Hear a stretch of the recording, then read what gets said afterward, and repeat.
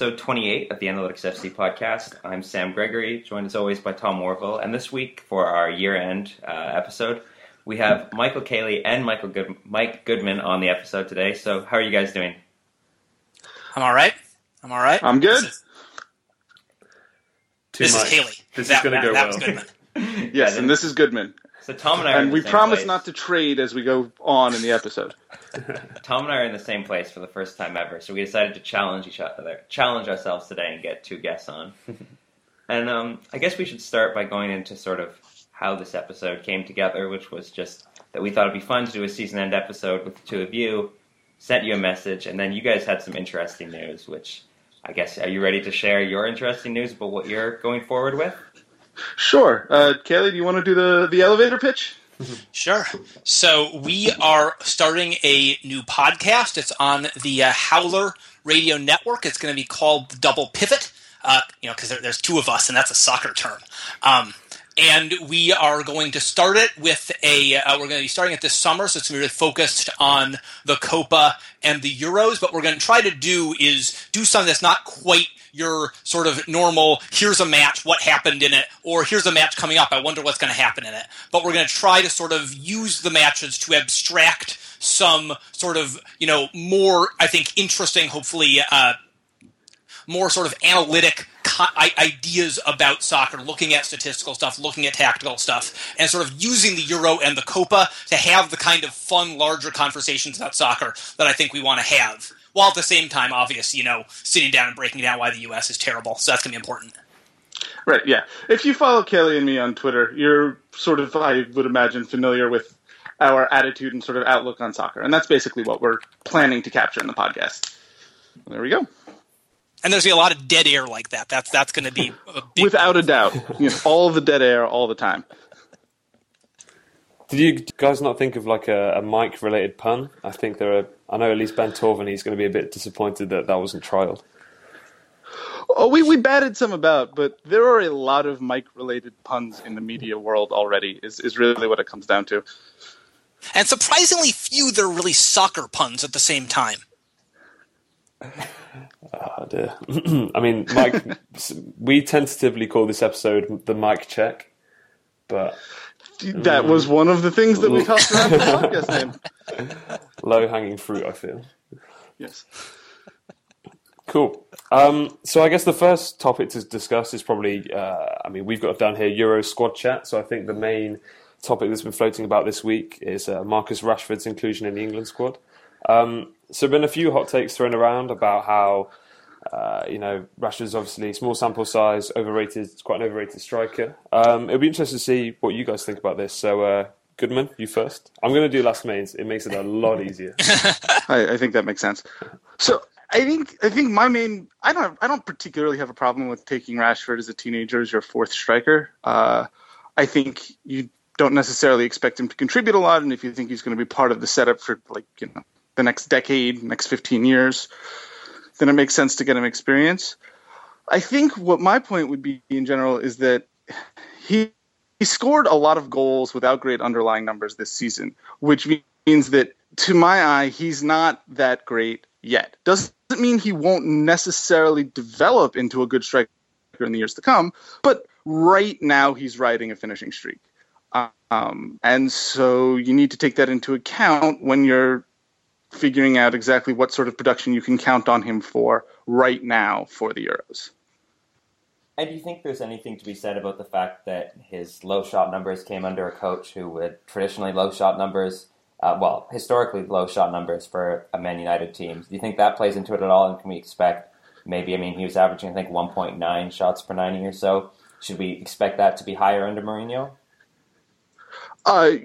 Going forward, I think that you absolutely think about that. I think that it's an open question as to whether or not he'll improve. You expect he'll improve to some degree.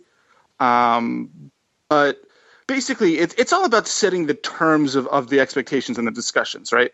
So when you look at Rashford, what you're looking at is a kid who needs to do the following things. He needs to demonstrate in the next few years that he can get more shots. Is it maybe more likely going from Van Gaal to Mourinho? Sure. But you can't sort of ignore the fact that he still has that left to do in his development, and you're projecting the likelihood of that happening, as opposed to it having already happened. And Kaylee, anything to add to that? Well, it's the same. No, yeah, exactly. I think that the key thing here is this is not saying, and I sort of stepped in it, and all of Manchester United Twitter hates me because I said that, like, hey, look, Iheanacho is putting up really big underlying numbers with his goals in a way that Rashford isn't. And I do think that, like, right now, I think that I think that Rashford is. I'm also like I watched a bunch of United down the stretch. I was kind of interested in them, which is weird. And just subjectively, I thought he was fine. But people have seemed to be sort of like seeing all of these subtle things that he's doing. That every time I say something about Rashford, they're like, "Well, what about his amazing hold-up play? But what about his distribution from the front?" And I'm like, "What about his movement off the ball?" And I was like, I don't like subjectively see that much of that, which is fine. He's an 18-year-old kid playing in the Premier League and being a cromulent player. That's very impressive. But I feel like there's been a kind of move to say that he's not merely putting up lots of goals and maybe the shots aren't there, but there's all these other things he's doing. And, these are things where we really still need better stats, certainly better stats in the public domain to be able to say things about this more than I don't see that, but I don't see it. Yeah, you get into a really murky area when you're sort of wondering, like, well, are we now seeing all of these other things because we're looking for them, because he's scored goals at an unsustainable rate, and now we're looking to justify their performance in other ways? Like, we don't really have a good way of grounding that other than, Manchester United Twitter saying, look, I see all these things, and Kelly or me saying, well, I don't really see any of those things yet. So moving on from England, are there any other teams that you're particularly excited about at the Euros or that we should be looking out for, do you think? You want to go first there, Kelly? Sure. I think that, I think everyone basically sees. What I'd say is I think everyone basically agrees that Germany and France are pretty well loaded, even with the injuries that Germany has had.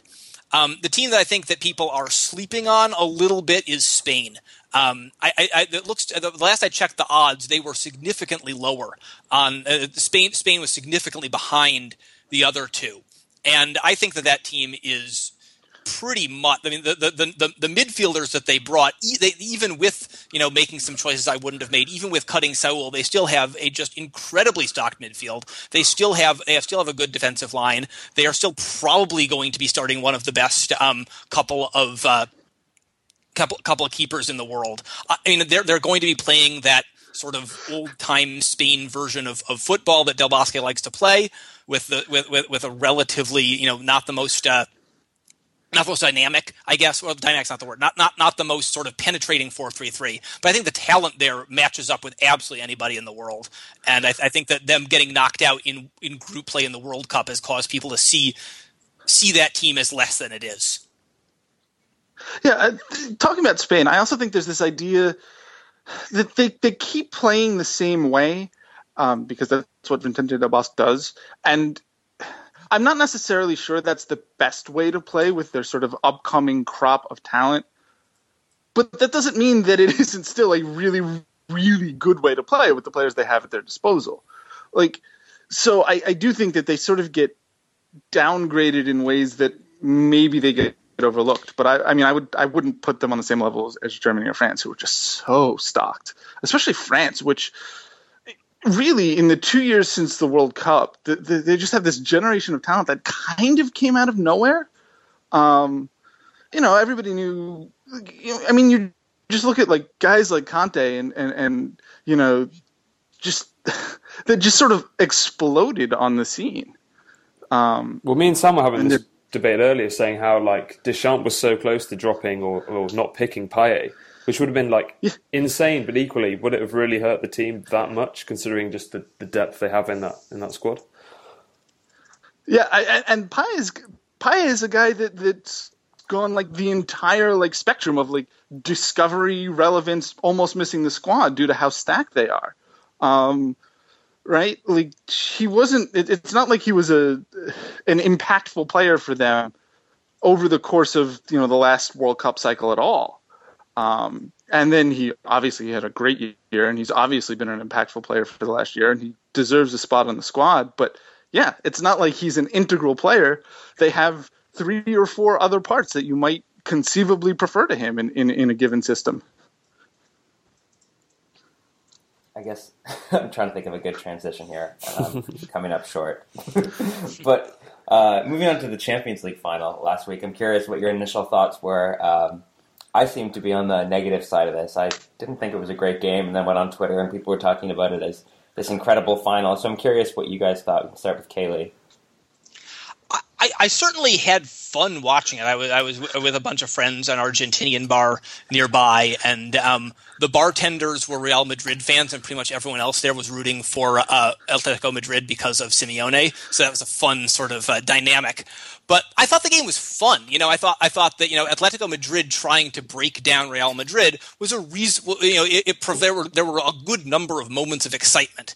The problem was the negative side of it to me was that it wasn't that interesting at the sort of next level. It was interesting because a bunch of events happened and there were exciting goals that happened at exciting times. But basically what happened was that Real Madrid scored a goal, and then the little bit of contesting of midfield they were doing, they're like, oh, that's enough of that. And they sat back, and the game got played really not in midfield, but around the Real Madrid box and occasionally on the counterattack for Real Madrid hitting Atletico. There wasn't sort of the number of moving dynamic interactions and interesting things happening you saw, I felt, in Atletico's 2 previous matches in the semis and the quarters against Barcelona and Bayern. So it was fun, but it wasn't like the most rich football match, if that makes sense. Yeah, it seemed to me it felt like a match where the stakes really made the entertainment value. You play that same match in a, I don't know, a run-of-the-mill week in La Liga. It's sort of a slightly disappointing match between the two of them, right? But when it's a final and you do have tons at stake, hanging on every big moment, it sort of exaggerates a game of moments and makes those moments more entertaining, I think, to watch as a neutral. So yeah, I mean, I think I said on Twitter after the game that it was a good final, but it wasn't really a good match per se. I probably agree with that. It was interesting to see the few key sort of events that happened. Casemiro had a pretty good game in midfield for Real. The penalty missed by Griezmann, Pepe's antics, that weird face that Mark Clattenburg made. It was all, as a collection, it was quite a nice event to close off the season. Yeah, but what's also interesting is when you run down those events, I think that it did sort of mask, there was maybe a 10-minute period where Real Madrid looked way more likely to go up 2-0 than to draw at 1-1. Benzema missed a chance. Cristiano Ronaldo got stoned on a very good chance. There was another chance that I think didn't quite turn into a shot. And so I think after the game, everybody felt, because that was bracketed by the Griezmann penalty and then that he missed and then the game-tying goal. I think Madrid's performance got lost a little bit in the sea of moments. I think also there were quite a few sort of interesting tactical things that happened. Say Sergio Ramos's yellow card in the 90th odd minute, which was probably the best tactical foul this season. Purely because it was a 3-on-1, he got a yellow. It was going to be an insane opportunity otherwise, which was pretty sick. There was an amazing still shot. Yeah. There was just the two guys on the floor. Guys being in. Yeah. That was good. And that led to Clattenburg yellow carding Ramos. And then I think it was it Gabi who was yelling at him? Yeah, and he turns around in the same motion. Smoothly yellow cards Gabi. I bet he's practiced that over and over on the training pitch. Or the dance floor, either or. And also, I was really impressed by Yannick Ferreira Carrasco as well. I thought he was just... if you're going to sort of encompass someone who's players change games, blah blah blah, he was just an impact sub of all impact subs. He was pretty cool to watch. I mean, he's going to be fun to watch Belgium misuse at the Euros this summer. Totally, it would be nice to see him start. hopefully. I'm not very up on Belgium's Euro team, and I think that they have a lot of weird pieces that maybe don't fit together and aren't being fit well together, and I expect Carrasco to be one of those. I think, Kaylee, you outlined it earlier how they have just 4 midfielders, so the 4-2-4 is going to be quite interesting. Yeah.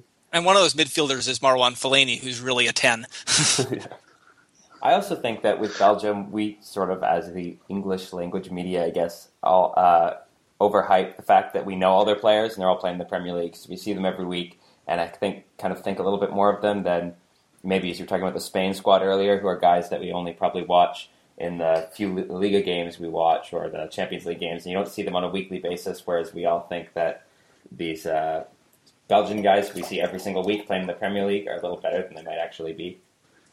That may be true. I also think there's a lot of leftover, Belgium dark horse team from 2 years ago at the World Cup. And then you look and they were okay at the World Cup, and then they haven't really developed at all since then in any particular capacity as a group. Yeah, I mean, Kevin De Bruyne's a better player than he was 2 years ago. Lukaku's a better player than he was 2 years ago. I think there's been some development there. Is Eden Hazard a better player than he was 2 years ago? Probably not. It's an interesting question. But yeah, and they haven't solved any of the sort of positional issues that they have in terms of, not having any fullbacks for starters. Now, speaking of a team that was better than they were 2 years ago. Great transition. I think the big story this offseason is going to be, the second biggest maybe, will be Leicester and how they sort of go about building the squad, building the team for the Champions League. And I'm curious what you think, A, what you think of their season in general, and B, what you think the main thrust should be going forward for them this summer. Goodman, hit us with that. All right, I'll start. I think that the biggest starting point of Leicester's offseason is, does Conte have a buyout clause or does he not? And I think everything else stems from there. I think if you can keep the team intact, which it seems if you're sort of reading the news report tea leaves and the rumor tea leaves, it's only going to happen if Conte doesn't in fact have a buyout clause. Then what you're doing primarily is looking at adding very good depth, more than adding, say, a top-line player to sit on top of it. If Conte leaves, then you have to start by rebuilding the midfield and then worrying about depth, and it's a lot bigger challenge. Kaylee? Yeah, I mean, I think that I think that one thing that I felt with Leicester is that a lot of people talk about, you see these things like, is Leicester's counterattack like the new secret for beating the game or something? I mean, and the problem with that, obviously, people have counterattacked for a while, last 5-10 years, it's been a thing, but beyond that, what N'Golo Kante does for them is really incredible. A guy who can break up play in that elite way and carry the ball, transition from a sort of insecure, do they even have the ball, to they're breaking at speed and he's feeding one of the runners. What he can do, if they don't have Conte, I think they not only need to rethink midfield, they also need to reorient their tactics a little bit, because their tactics are really dependent on Conte being able to do the work of two men in midfield. All right. I was just saying, all of this, remember, is predicated on a team that we suspect was maybe the 5th or 6th best sort of underlying numbers team in the league this year, right? So they're already sort of fighting an uphill expectations battle going into a season where they're going to be the defending champions plus have Champions League on top of that. The other thing I think with Leicester, analytics podcast is doubtful about Leicester. The other thing with Leicester, I think that is important to note is one thing that I think doesn't come up that much in soccer commentary, because I think you see it somewhat with strikers, but much less with other people because there aren't the numbers for it. So when someone has a really good year and then has a poor year, people are like, oh, he wasn't actually good. Rather than if a baseball player has a really good year and then has a poor year, like, oh, he had a fluke season. And I think there's a little bit of a difference in the way the sports get talked about because of the lack of sort of good things to point to say that. And one thing I think that happened with Leicester this year is also that a bunch of guys had, their 90th, 95th percentile seasons. they're going to be coming in. They're coming into another season with Wes Morgan and Robert Huth as their primary center backs. Those guys were really, really good that last year. Wes Morgan was amazing. But I don't know that Wes Morgan and Robert Huth are actually a great center back pairing so much as a great center back pairing that had a great year. And so being able to, one thing that Leicester are going to have to do is they look at how to improve the squad and build the squad is figuring out which good performance last year they expect to be good performances next year. And I think that especially on the back line, that's a concern. Yeah, that's a really good point. I have nothing to add. I just think that that's a really good point. Okay, so no cop-out answers, no contingencies. You get one word. What place do they finish in next season? 8th. 6th. Ooh. Interesting. If someone can take a note of those and post them on Twitter, so for a year's time we can go back to these takes. That'd be great. 7th, 5th, 4th. So moving on to Arsenal, already done some business this summer. Wenger's opened his war chest, the much rumoured war chest, and splashed out on Granit Xhaka, which is going to change up potentially how they play, having an actual battling centre midfielder. I think the word you're looking for is leader. Yeah, sorry, a leader. Xhaka's the sort of guy who you hand your house keys to. We've all seen the memes. Xhaka's an interesting one. What do you guys think of Arsenal's chances next year, and what do you think in terms of the Xhaka move, Katie? Yeah, I mean, I think certainly there's little question that Arsenal's season there's a really really tight inflection point in that season where Cazorla and Coquelin went down, and they had to start using Flamini. They had to try that Coquelin El Neni midfield, and they had to play Ramsey there. None of those things worked as well. There's no question that they've been needing a very good midfielder. I am not a Xhaka expert. I know a lot of facts about his childhood, but beyond that, what I've seen, he looks like a good athletic midfielder who's got a good, really who's good, clean on the ball, good range of passing, all the sorts of things that Arsenal need in their midfield. I think that there are still. I don't know that he solves everything that you could say was wrong with Arsenal's midfield when you compare them to the very best teams, but that's a good move. It seems like they're really now pushing for a striker, and I've been for a while I'm a big fan of Olivier Giroud, not just physically. I think that he is I think he does a lot in their system that works really, really well. The way he can distribute the ball at the point of attack in a crowd is extremely useful for them. I think that if they get another striker, that person will also be good, but I'm not sure that's going to be the kind of upgrade that Arsenal fans think they're getting, whereas Xhaka basically is. Yeah, I think so. When I look at Xhaka, what I see is somebody who they don't have the collection of skills that he has all in one person. So Cazorla can control the game from the midfield, but he does it primarily by moving the ball forward with his feet, by being good, from distance shooting. He's a very good passer, but he's not a deep lying passer. And so their deep lying players, but primarily Coquelin, don't pass really particularly well. So in Xhaka, you get that combination of skills, in theory, a more deep-lying midfielder who has a good range of passing and can sort of control the game. It's sort of the mix that they've missed since Arteta died, but is not necessarily one that you need every game. And so it that's not bad, right? It continues sort of how do we mix and match the right pieces in our midfield in either or 2 or 3 to get the collection of stuff that we need. And he gives you a unique set of options that they didn't have before. And I think that conceptually is what would happen if you added a striker as well, is that you're going to get somebody who is maybe better at creating chances for himself than Giroud is. People like to say Giroud isn't clinical in the box. That's only kind of true. What is true is that the sort of the best attempts that he makes for himself are very sort of specific, right? They're always, when he's scoring, they're always sort of these front post runs, that he gets in front of the first defender, and he's really very good in that specific zone. But he's not like a super finisher overall. So you add another striker, and what you're saying is, okay, where it's a striker who is perhaps less of a good distributor like Giroud is, and more adept at creating a wide variety of chances for himself.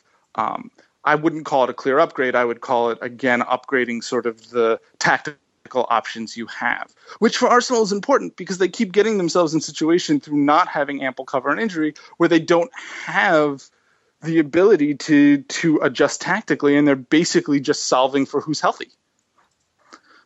Now, I think this is probably more a question for Kaylee, but as the season was going on, I think people's opinion of Arsenal dropped a lot quicker than your model did, and then expected goals models did in general, not just yours in particular. But I'm curious if you think, was that a miss of the model, or is that a miss of just something that Arsenal were getting unlucky, or is there something more you think you would have liked to have in there that Arsenal wasn't doing well? So as far as I can tell, the model mostly missed early in the season. I'm just looking at the numbers here. Arsenal basically hit their expected goals in the second half of the season, and they were way under in the first half. So it's not. The issue with the model is more how do you deal with the question of inflection points? Because I think there's an interesting and complex question of exactly how close to their dominant expected goals were Arsenal in the first half of the season, to what degree in the and to what degree was expected goals sort of overrating a team that was just creating chances in certain kinds of weird ways, or maybe concentrating those chances in particular games. Maybe there's some game state. Maybe there's who knows what. Anyway, that's a complex question. Then I think it's very clear the numbers and the sort of eye test agree that it just wasn't the same team after those injuries in midfield. And so the model it's not a player-specific model, and it's a little bit hard, even if you did have a player-specific model, to be able to say what players' values are within particular systems and particular teams. So it kept those first few months of Arsenal as part of their projection, which I think is usually the right thing to do. It's hard, you create a model that reacts too quickly to those changes, you're going to say very dumb things about teams. But in this case, I think the model screwed up because there was that inflection point they didn't know how to deal with, if that makes sense. Okay. Yeah, so I mean, from working with the expected goals, and I wrote about this a little bit about Arsenal season, right? As they were coming down the stretch, if you were to projecting and expected goals are two sort of different things.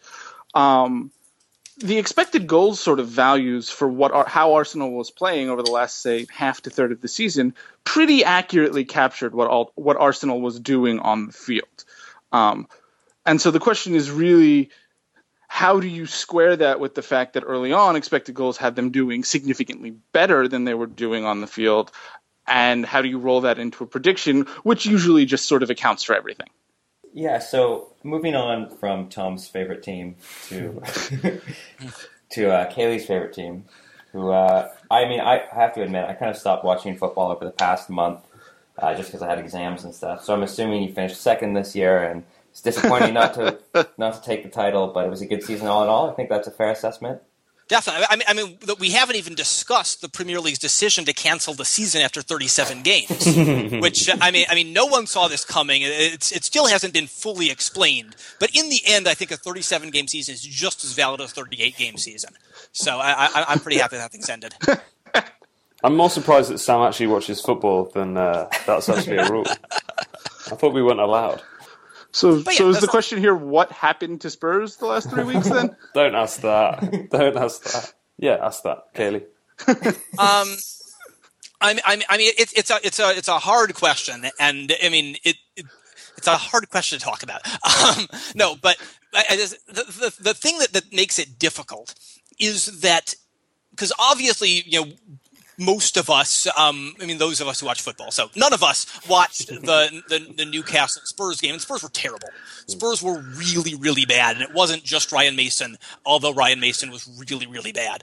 But the story of them collapsing, the problem with that story is that they played a perfectly normal quality game against Southampton. They had Ryan Mason, so they were a little bit open in midfield on a couple of counterattacks, but I think that they had a number of good chances that they fluffed. Easily could have drawn. Very easily could have put the game could have gone up 2-0 early, and I guess the Chelsea game maybe they'd lose that. But the Southampton game was a fine performance, and then they choked in the last game of the season. So the narrative doesn't quite fit, because you say, oh, they choked after the first half in Chelsea, because the second half against Chelsea, they looked like a bunch of, angry, violent children. That wasn't the best. But then they came out and had a perfectly good game against Southampton where they didn't get a result, and then they had this terrible game against Newcastle. So it's hard to fit it to all the narratives people like to fit it to. I think the easiest narrative to fit it to, though, is that Spurs has spent the whole season being dependent on exactly two midfielders. One of those midfielders decided to try to remove Diego Costa's eyeball. He failed both in the removing of the eyeball and in having that not be noticed, leading to him not being in the game, leading to Spurs having a much, much weaker team. I think going into the off-season, it should be very, very clear the main thing Spurs need is really another elite midfielder, so that they have a group of three that they can roll out in any league or Champions League match and feel good about it. Yeah. So the thing about Southampton is they played fine, right? Not great, but fine. And I think that you can sort of roll into that, the idea of even accounting for Dembele out and Mason being in, they still could have played more to, like, playing worse than that talent could have been enough to beat Southampton, but they still probably played worse than you might have expected them to. Which is to say that, like, you can say that there is a significant letdown after the season, the championship finally slipped away after Leicester, and account for that being a real thing, but also say, well, just because that was a real thing didn't mean they had to, not win against Southampton. And then that sort of compounds things for the Newcastle meltdown. So we've spoken about my favourite team, we've spoken about Kaylee's favourite team. Sam, we're going to talk about your favourite team, Manchester United. So what do you think about the Mourinho appointment, the Zlatan rumours, and also the Monchi rumours? Although I think Monchi is being linked to every other team in Europe right now. So what do you think? And he's also, I think, being told that he's not going to be let out of his Sevilla contract. So it's a whole thing with him. That's a whole different podcast. So, yeah. I don't know. I think United are going to be better. I think that sort of taking talent and grinding it into more points is what Mourinho does. I don't think that addresses some of the more systemic, longer-term big issues that United sort of have on the horizon and what they have to deal with. But, I'm still a big believer that Jose Mourinho is really, really good at taking a lot of players and making them get more points than they got before. Yeah, for me, there's sort of this tension between what the right decision was in the managerial role, and I think Van Gaal's position was just untenable by the end of his reign. Regardless of what you think of him as a manager, just his relationship with the players was, you couldn't go forward with that. And with Mourinho, I think, as you said, he's clearly a very good manager, and it's probably a good appointment, but as someone who's hated Mourinho for the past 15 years, it's hard to sort of come to terms with that. And I think if I was coming from a neutral perspective, I would say, this is, as you said, he's probably not going to fix a lot of the problems that are at the club, but it's a good appointment given that he's had success everywhere he's gone. I'm just struggling to come to terms with it, as I'm going to have to get behind this guy for the next 2.5 to 3 years. It's weird. It's like you're mourning, but no one's like, you're mourning an appointment, if that makes sense. There are worse things in life than the football club I like, appointing someone who I've never met, but I've decided I don't like. Yeah. Well, the thing is, once he starts needling and pissing off all the teams you also don't like, he's very good at that kind of enemy of my enemy kind of deal. His first fight with Pep will be good. yeah, it'll be interesting to see how it goes. And I mean, now ever since he's been appointed, the transfer rumors have gone from their usual craziness around United to just ridiculous. I mean, we've been linked with just about everyone, from Zlatan to Neymar to I don't know, everyone else in between. I can't worked up about the Zlatan rumor. I think I described the Ibrahimovic rumor as the ultimate "it's somebody else's money" rumor. Yeah, it's a lot of money, but it's for 1 year. I don't like. What is the worst that can happen if you sign Zlatan Ibrahimovic for a year? I would love Zlatan. I think it would be it would be so much fun, regardless of what happens in the year. I mean, it's going to be having Zlatan in your team is going to be great. Right, and the usual sort of counter argument is, well, you could be doing other things with that money, or he's taking up a squad spot from somebody else. But it's Manchester United. They, one, have all the money, and two, because it's rumored at least to only be a year, there's no sort of long-term squad building implications. To me, sort of being concerned over his age and the fact that he is certainly on the down, past the peak of his career, they're sort of overblown worries to me. It's really just sticker shock on somebody else's money. I think Richard Whittle's piece last Friday was a quite good insight into this, and sort of saying how there's more value in Man United appointing Mourinho on the marketing side, on the sort of additional revenue side, than there is on the footballing side, and I think that holds for the Zlatan move as well. I don't know that that's true. Maybe it's true, but I would need to actually see numbers on how many people are buying a Zlatan Manchester United jersey that wouldn't buy a Manchester United jersey otherwise. How much more money is really being spent because Jose Mourinho is appointed versus how much more money are they going to make if they actually qualify for the Champions League? I think we might have spoken about this about a year ago, how Falcao's wages were covered by his shirt sales. Yeah, apparently Falcao had I think it was the most jersey sales, or the most or second most behind Rooney that season, and it covered the wage bill because there was no transfer fee. Right, but that's I only true if all those people buying the Falcao jersey wouldn't have bought a jersey anyway. Yeah. And I think it might be different again, I don't know anything about that side of the game, but I assume it's different. There's probably, the Colombian market is bigger than the Swedish market, right? You've got more. I think that could have been a bigger factor than Zlatan will be, but and people will say that was a factor in James Rodriguez going to Real Madrid as well. That specific market, but I tend to believe, especially for big clubs, that continuing to win, continuing to be in the Champions League is the sort of keeping your profile that high is the most important thing overall. Fair enough.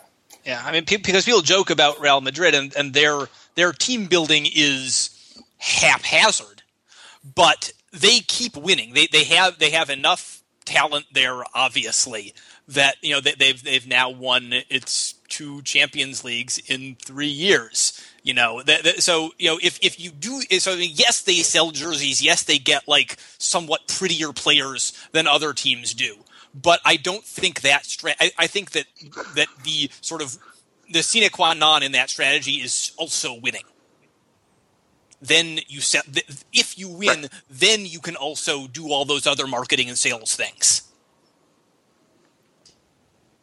I just want to see a Zlatan Mourinho bust up, and that would almost certainly that justifies the move for me. Yeah. So moving on to the last of our favorite teams, where do you think Ajax will finish this year in the Premier League?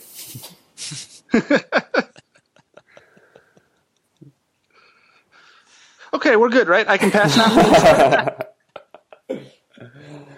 Well, first off, do you think the Ajax moves will... Well, we should explain what these actually are. But do you think that the Everton is going to be sort of overhauled as Ajax this summer? I don't know what to think. I think that, if anything, the last couple of years have served maybe to disabuse Everton of the notion that they are better that they're supposed to be anything other than one of the sort of mid-table teams. My hope would be, with new ownership, that you get sort of a little bit of breathing room to then build for the long term, to sort of hopefully institute the kind of plan that involves more than just, hiring a manager and overhauling everything. But I'm firmly in the we'll need to see it to believe it portion of Everton fandom. Yeah. And what do you think if, there's quite a big summer ahead in terms of Lukaku and John Stones' future? You probably get this question 1,000 times, but, what happens next season should one/both of them guys leave? It depends how much you sell them for. Lukaku is the kind of talent that you have to be realistic and say, if he wants to go to one of the top clubs in the world, and one of the top clubs is Chile, it's kind of impossible. But I sort of think it's imperative for Everton to set the price to reflect that, right? That it's fine. If you're going to pay him $200K a week and pay us $70 million to get him, we can't, Everton's not a club that can stand in the way of that financially. If people are offering $50 million and offering Lukaku like $120,000-$130,000 a week, I think that's a different discussion. And I think that Everton are sort of financially equipped enough in the new, in the new Premier League, money world to say, no, we're just going to keep him for a year, and you can try again next year. But that's also because I am particularly high on Lukaku as a very young, still very good striker, and that I don't know that there's more than a few of them in the world that are potentially on the market, and you need to maximize that.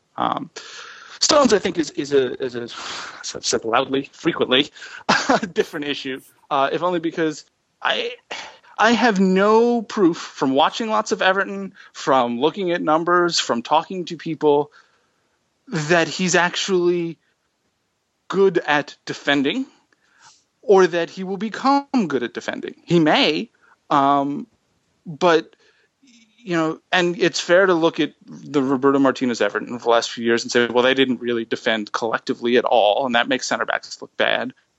And that's absolutely true. But, I didn't see any of the things from Stones during that time period that make you think, oh, he's a good defender trapped in a bad system, as opposed to, oh, he's a not good defender who is good with the ball at his feet, admittedly. Very, maybe even very but there's nothing there that says to me he's also a very good defender, or might be a very good defender. And so when you're talking about sums like 35, 40 million, you have to be so sure that he's going to develop in an article when you look at the market for defenders to say no to that, especially given the fact that he's already last summer refused to sign a contract extension without a $40 million buyout clause, a £40 million buyout clause. That I don't know, if you get the kind of offers you did last summer, how you can turn them down again, especially with the clock ticking and 2 years left on his deal. Anything to add to that, Kaylee? I mean, just one thing that me and Mike agree upon is Romelu Lukaku. Amazingly. I know. But I feel like there's a weird amount of Lukaku skepticism out there in the world, and it's true that. And I was sort of like, I had a little bit of Lukaku skepticism after last year. He had a poor year. He had a poor year last year, but in 2014-2015. After 2015-2016, I think it's pretty clear. There are things he is not amazing at. His first touch is not like the silkiest, most beautiful thing, but he's figured out ways to use his other skills. He's an extremely smart player, and he's modified his game in sort of some slight ways to make the most of the things he does really, really well. And now you have basically a 4 year of sort of a 4 year record of excellence, a 3 or 4 year record of excellence with one blip on it. And he's 23, and he's still, got room to grow. He's still got things to learn. He can still work in sort of a better system. I think that, Everton certainly should try to hold on to him. But if they don't, I think he'll be a great buy for pretty much whatever elite club comes in for him. Yeah, and I think the other thing, as long as we're sort of going down the Lukaku rabbit hole a little bit, is because of how good he is and how young he is, he does get compared to the other sort of elite strikers around the world, and oftentimes that comparison doesn't flatter him. But most of those strikers are playing on significantly better teams. And if you sort of look at Lukaku in the prism of how much of Everton's chances he's creating, I think he did something like 30% of their expected goal total last season from his shots. And that's really sort of pushing the upper limits of what a single player can do. I think only Odion Ighalo on last season at Watford was higher. And I mean, that was an extremely, sort of unbalanced focus system that had two attackers, one of whose job was to feed the ball to the other one. So in the ways that the comparisons are unflattering, I think you have to at least consider the context that he's been playing for Everton and that he might have been pushing towards the upper limit of what you can do given who's playing around you. I think that's a good place to wrap up the Everton talk and get to some of the listener questions we've got. So we'll do these as sort of quick hits. You can give a quick yes or no or just a quick explanation. So the first question we got is, can any of the promoted teams this season do a Leicester? No. No? Kaylee? They're not going to. No, say what you want about Can and the millions of universes out there, but they're not going to. Who should buy and target if Lewandowski moves, Kaylee? Oh, I didn't know Lewandowski was moving. Who's on the market out there that's going to be... I mean, Ancelotti can basically take anyone and make something good out of them. The best strikers on the market are Morata and Batshuayi and Lukaku. I mean, Morata feels like the kind of the guy that would fit there. I'd say that. That's not nearly as fun as Aubameyang, which is my answer. Oh, man. Oh, that would be so sad. We're Dortmund fans. Okay, the next question is another... I think I know the answer to this one. Can Pep keep his 73% win rate up in the Premier League next season? Goodman? Can I refuse to answer the question on the grounds of win rate? Also, parenthetically, no. Fair enough. Yeah, if he does that, I think he's an amazing coach, and if he does that, I'm going to be like, Pep is even better than I thought. A lot better than I thought. So, what were some of the most promising and fresh ideas and analytics that you saw this season that weren't your own, Michael Cayley? One thing I'm in the process of stealing. But one thing great analysts steal, right? But one thing that I saw that I thought was really fantastic was some of the stuff that DeepXG was doing with that patch score, which was finding a way. What he did was he found a way using Opta event data to come up with a map of the area on the field that a player is defensively responsible for. It's all of these things are estimates. All of these things, certainly in the course of a game or two, you're going to have some weird estimates. But I think it's a way of starting to use the data to talk about defense. Because what he then started to do was say, okay, if this central midfielder is generally covering this area based on the event data, then how well do other teams move through that space? I think that is he articulated that method really, really well. I'm trying to play with it. I'm trying to work with it. But I thought that was a major step in sort of, at least in the public sphere, how we use the Opta event data to talk about defense. Goodman? So I'll say some of this is Cayley's work and some of this is others, but the way we talk about pace of play and sort of being smarter about not only possession changing hands, but how many, what goes on between possessions changing hands, and that so that, you start to break down that two teams that, might look similar in that they have the same amount of the ball, really when you break down and profile them look incredibly different because one plays up and down frequently losing and winning the ball back while the other maintains possession for longer stretches. And so I think that, like, from a bigger picture, what I'm talking about is when we've started to get better at the ways in which we group granularity within the data so that we're sacrificing less while still being able to look at big picture stuff. And I think that, pace of play is sort of an easy example of that. Our next question is, what do you think is going to happen with Daniel Sturridge? I think he's going to still be very, very good when he's on the field, and I think we're going to convince ourselves he's going to be on the field a lot, and then he's going to keep getting hurt because this is what players do. I mean, I think he's going to stay healthy forever. Liverpool fans have nothing to worry about, and it's going to be amazing. He's going to be 57 years old, and he's still going to be fully fit like a 25-year-old. It's going to be like some sort of a picture of Dorian Gray kind of situation. There's going to be a picture of him in his hallway that's got like cast on every limb. I think, though, to not be funny, Liverpool have a very interesting challenge going forward in terms of both how they self-assess in terms of how much of their improvement over the sort of the background of the season was due to Sturridge being healthy versus due to Klopp, and how you ensure yourself against sort of what I think we all think are inevitable Sturridge injuries going forward. Yankees or Red Sox, Goodman? Well, it's kind of been a rough year as a Yankee fan, but I have all my I am at the point in my life where I am clinging to my childhood Yankee memories much more firmly than I am clinging to the current iteration of the team. Kaylee? The Red Sox. It's a friend of mine on Twitter or put up the Red Sox currently have a better weighted runs created plus. All of my ideas for how to name stats come from baseball, so I apologize. But they've got a better WRC plus than the 1927 Yankees right now. Obviously, we're not quite that far into the season, but right now the Red Sox have like the best offense in the history of baseball. It's kind of fun.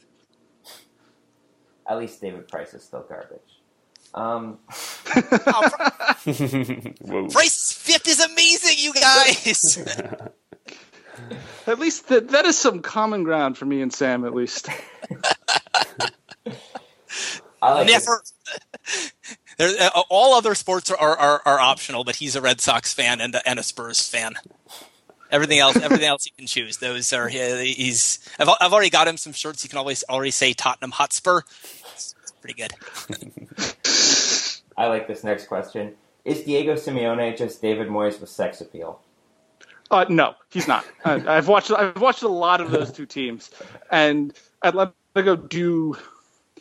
Their defensive system is a lot more complex, and I would say somewhat better than Moyes' was. Moyes' defensive system was incredible, but it was, in many ways, I felt like it was born out of necessity in terms of what players he could and could not afford.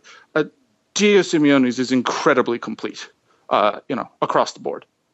Yeah, I think that there's, I will say the premise of the question. I will agree that there's no question, however objectively you measure it, that Diego Simeone's sex appeal is significantly higher than.